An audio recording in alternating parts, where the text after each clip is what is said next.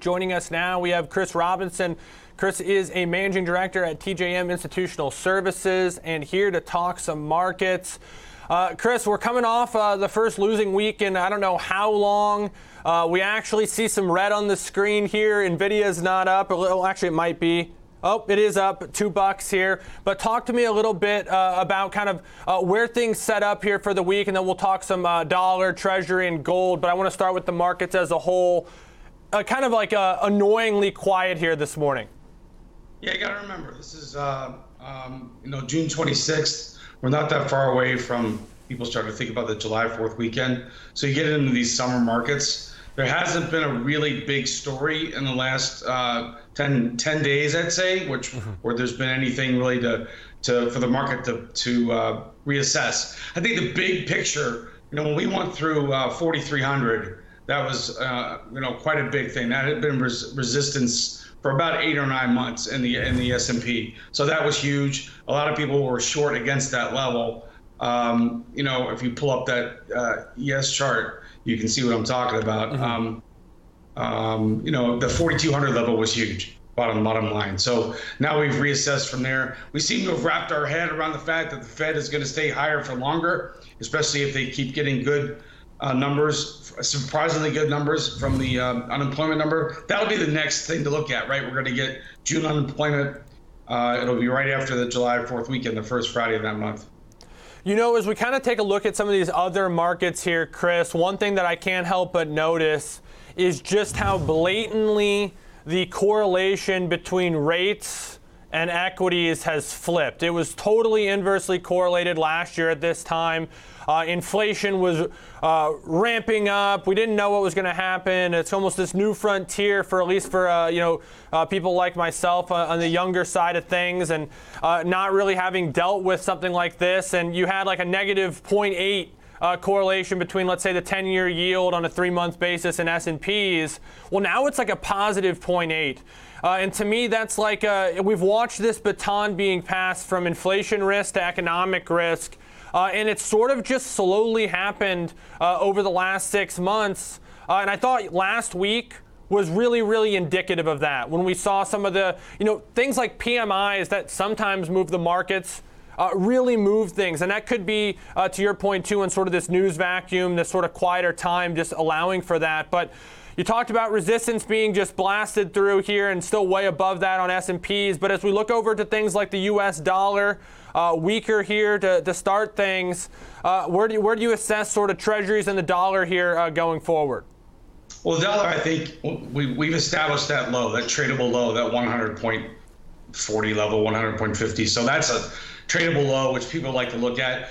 The dollar, I like to look at bigger picture. Some people want to chase the next tick. Some people look for weeklies. I try and keep a 30,000-foot view because you trade less, you have more opportunities over a longer time.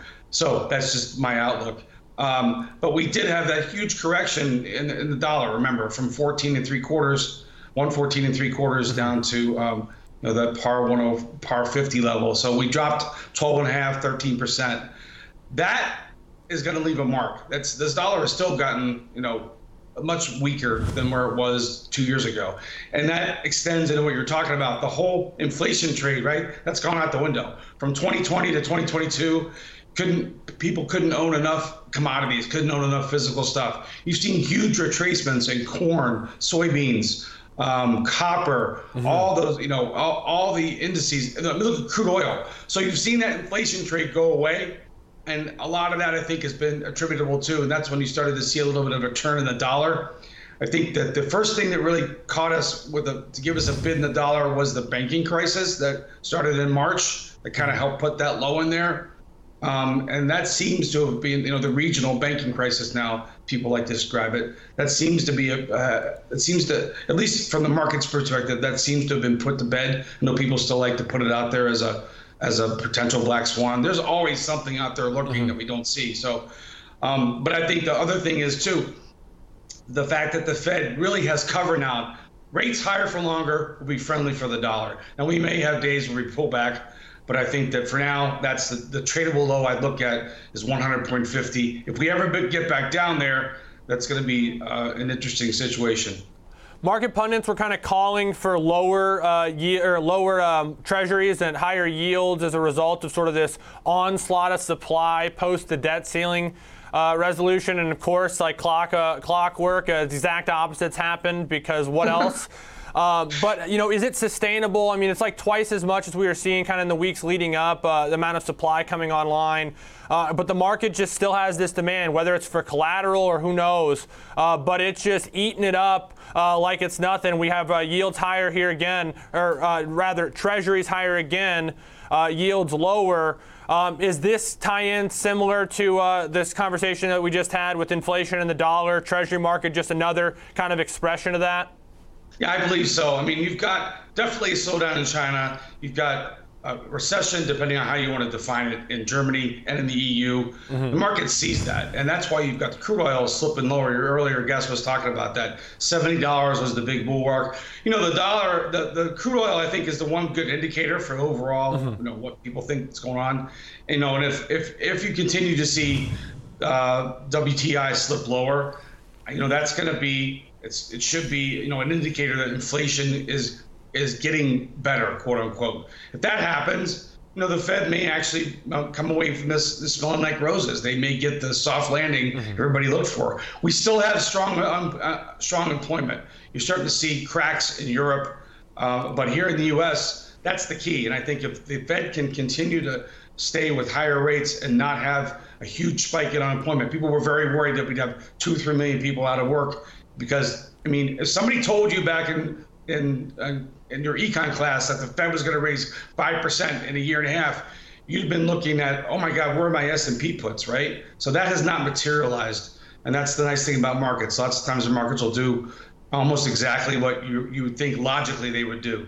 I think you're giving me too much credit for paying attention in econ class, but I do got a question for you, and this kind of all ties together here as we look forward and we look at gold. Is gold sort of this all-weather asset when it comes to being defensive, or is it this kind of inflation hedge? Because I look at the chart, and admittedly I'm not a super technical guy, but I have pattern recognition ability, and what I see as a chart, especially if you went out 3, 4, 5 years, that every time it's spiked up here, it wasn't able to sustain it. And so, with sort of this potential shift in focus away from inflation, is gold going to be able to be this defensive asset that it's kind of, positioned to be?